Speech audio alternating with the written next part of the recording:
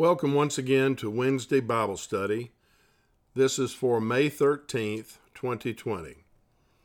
Please feel free to share this podcast with anyone you would like to. Remember that when God's Word goes out, it does not return empty. Let us begin in the name of the Father, and of the Son, and of the Holy Spirit. Amen. Peace be with you. Let us pray. Dear Father and most merciful God, we thank you for our many gifts that you have given us and continue to give us.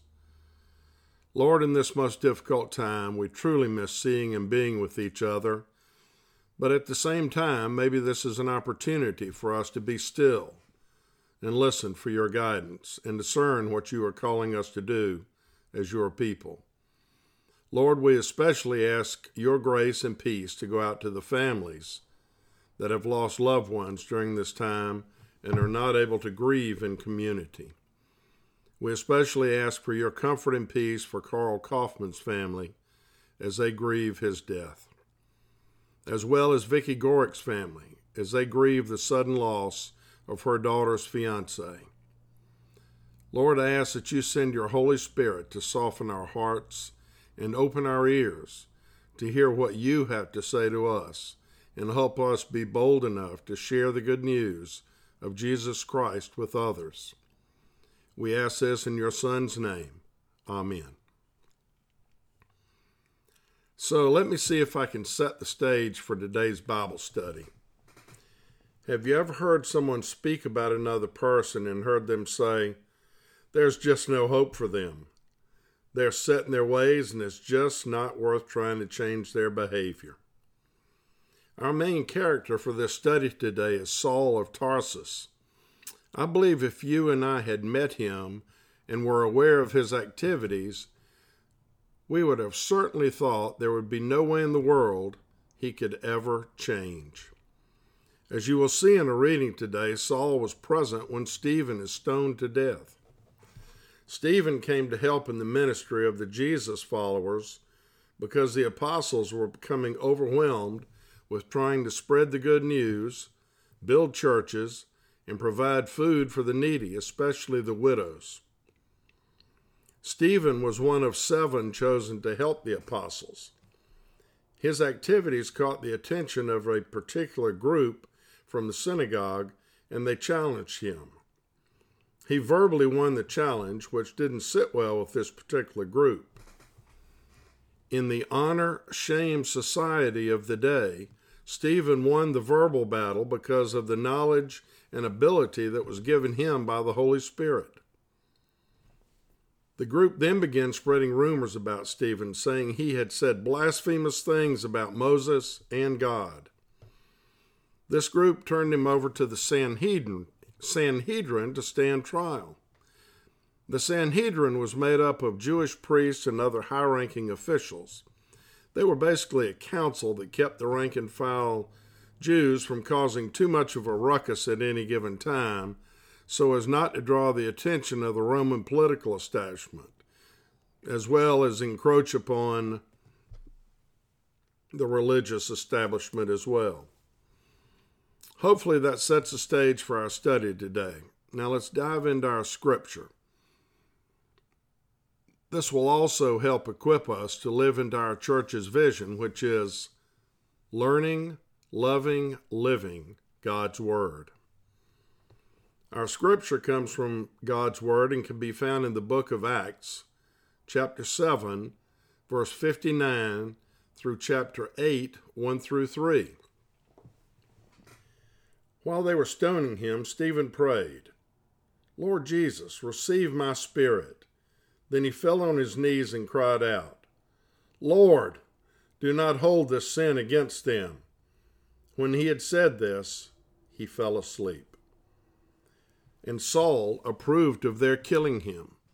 On that day, a great persecution broke out against the church in Jerusalem, and all except the apostles were scattered throughout Judea, Samaria.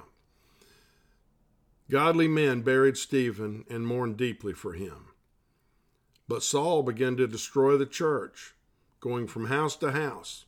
He dragged off both men and women and put them in prison. Now I'm going to read from Acts again, starting in chapter 9, verses 1 through 22. Meanwhile, Saul was still breathing out murderous threats against the Lord's disciples. He went to the high priest and asked him for letters to the synagogues in Damascus, so that if he found any there who belonged to the way, whether men or women, he might take them as prisoners to Jerusalem.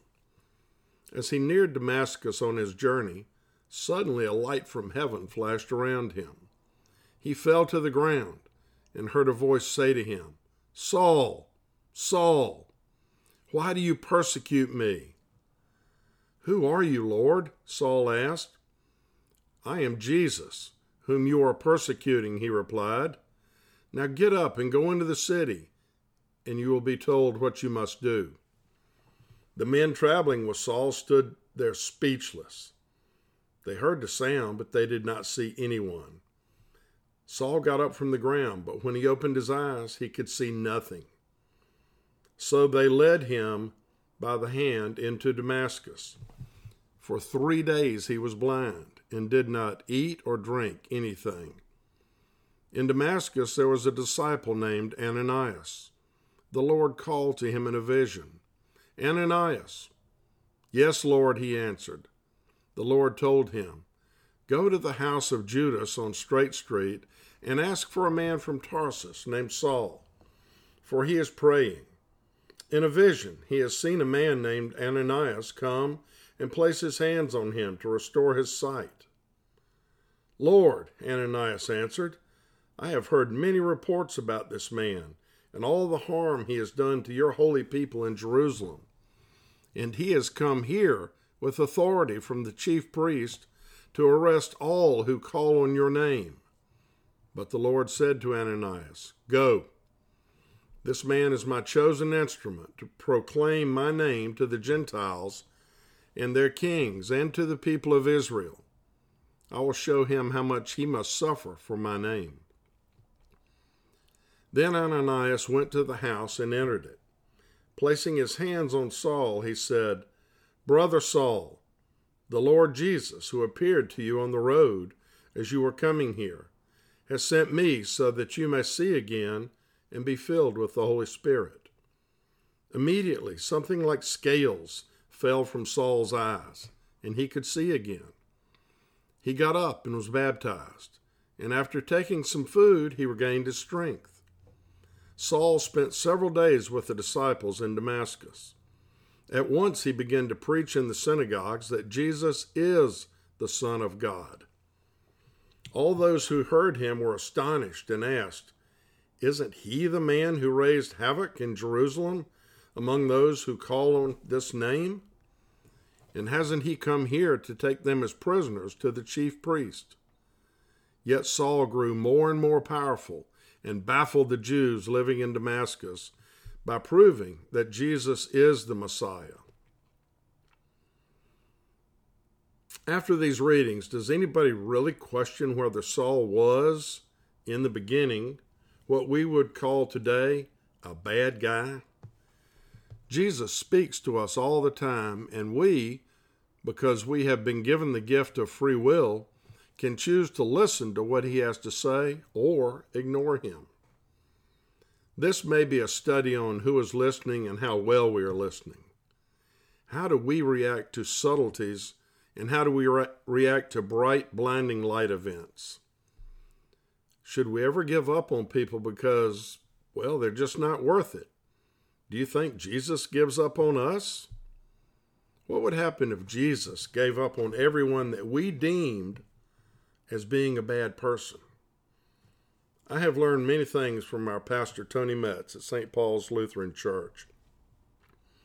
But one thing of utmost importance that sticks out above all the others is try your best to never misinterpret Scripture. If, and I believe it truly is, God's will is revealed to us through His Word, you could say that the chief priest were putting their own interpretation on what they thought God's will was. Remember, Saul was going to the chief priest to get letters of authorization that allowed him to enter the synagogues and arrest people of the way. That's what Jesus' followers were called in the beginning, people of the way. Isn't that ironic that the people of the way were Jesus' followers? It is truly amazing to know that God came to visit humans on earth in the form of his Son, Jesus Christ, who was at the same time fully human and fully divine. For some reason, the chief priest and other religious leaders did not, could not, or would not admit or explore the fact that they were looking at the living God. We don't have any earlier accounts of Jesus subtly tapping Saul on the shoulder and asking him to stop the persecution. What we see is an account of Jesus boldly and confidently and literally stopping Saul in his tracks and explaining to him in no uncertain terms that every time he persecuted someone, he was persecuting Jesus. Saul was well educated and well versed in the Torah. He, like so many others, knew the God of the Old Testament, but could not, would not, or did not recognize the living God when he came to visit. Saul went from watching the cloaks of those that stoned Stephen to death to leading a campaign against Jesus' followers throughout the region.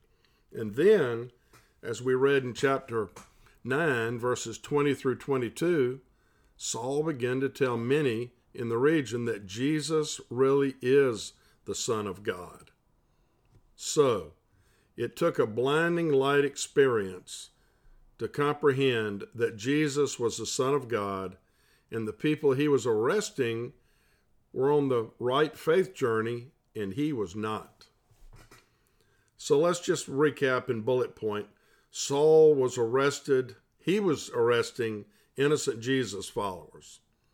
Saul witnessed and approved of the stoning of Stephen. Next, Saul met Jesus in some sort of encounter on the road to Damascus.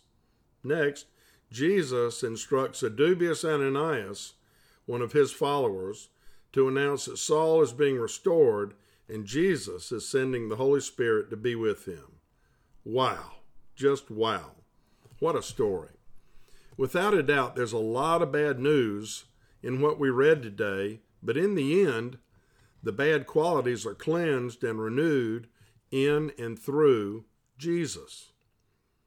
Jesus continues to renew us and cleanse us every day, and we, just as Saul, are being equipped to share the good news with others. While Saul was living in the beginning of the Jesus movement and did not have a New Testament to read from and study, we do. And God's Word, along with discipling help from others, will equip us to share the good news of Jesus Christ.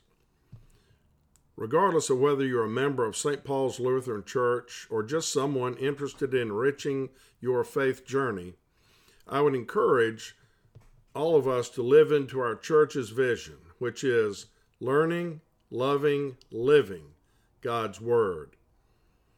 If you're new to reading the Bible or you've been reading it for a long time and just find it difficult to understand, rest easy. You are not alone. There's a wonderful resource called Bible Project that will help you read and study the Bible and also help you understand what the Bible is. For those of you not familiar with this, go to your web browser and type in BibleProject.com. And as one of the leaders of the Bible Project, Tim Mackey, says, the Bible is one unified story that leads us to Jesus. One of my takeaways from this study is the example that Jesus never gives up on us. So why should we give up on others? Jesus' greatest commandment was to love one another, and certainly one way we can show that is by treating everyone as if they have worth because they do. During this time of uncomfortable social distancing, mask wearing, more hand washing than I've ever done in my life, and many other things that may seem disruptive to us, I am reminded of a book I read in the past, written by Ernie Johnson Jr. Ernie is a sports commentator, and he wrote a book titled Unscripted, and the subtitle is The Unpredictable Moments That Make Life Extraordinary. We can choose to live in fear during these unscripted times, or we can choose to make life extraordinary during these times by reaching out to others and acknowledging their worth, just as Jesus acknowledged Saul's worth. Thank you all very much for joining in this Bible study on the Word of God.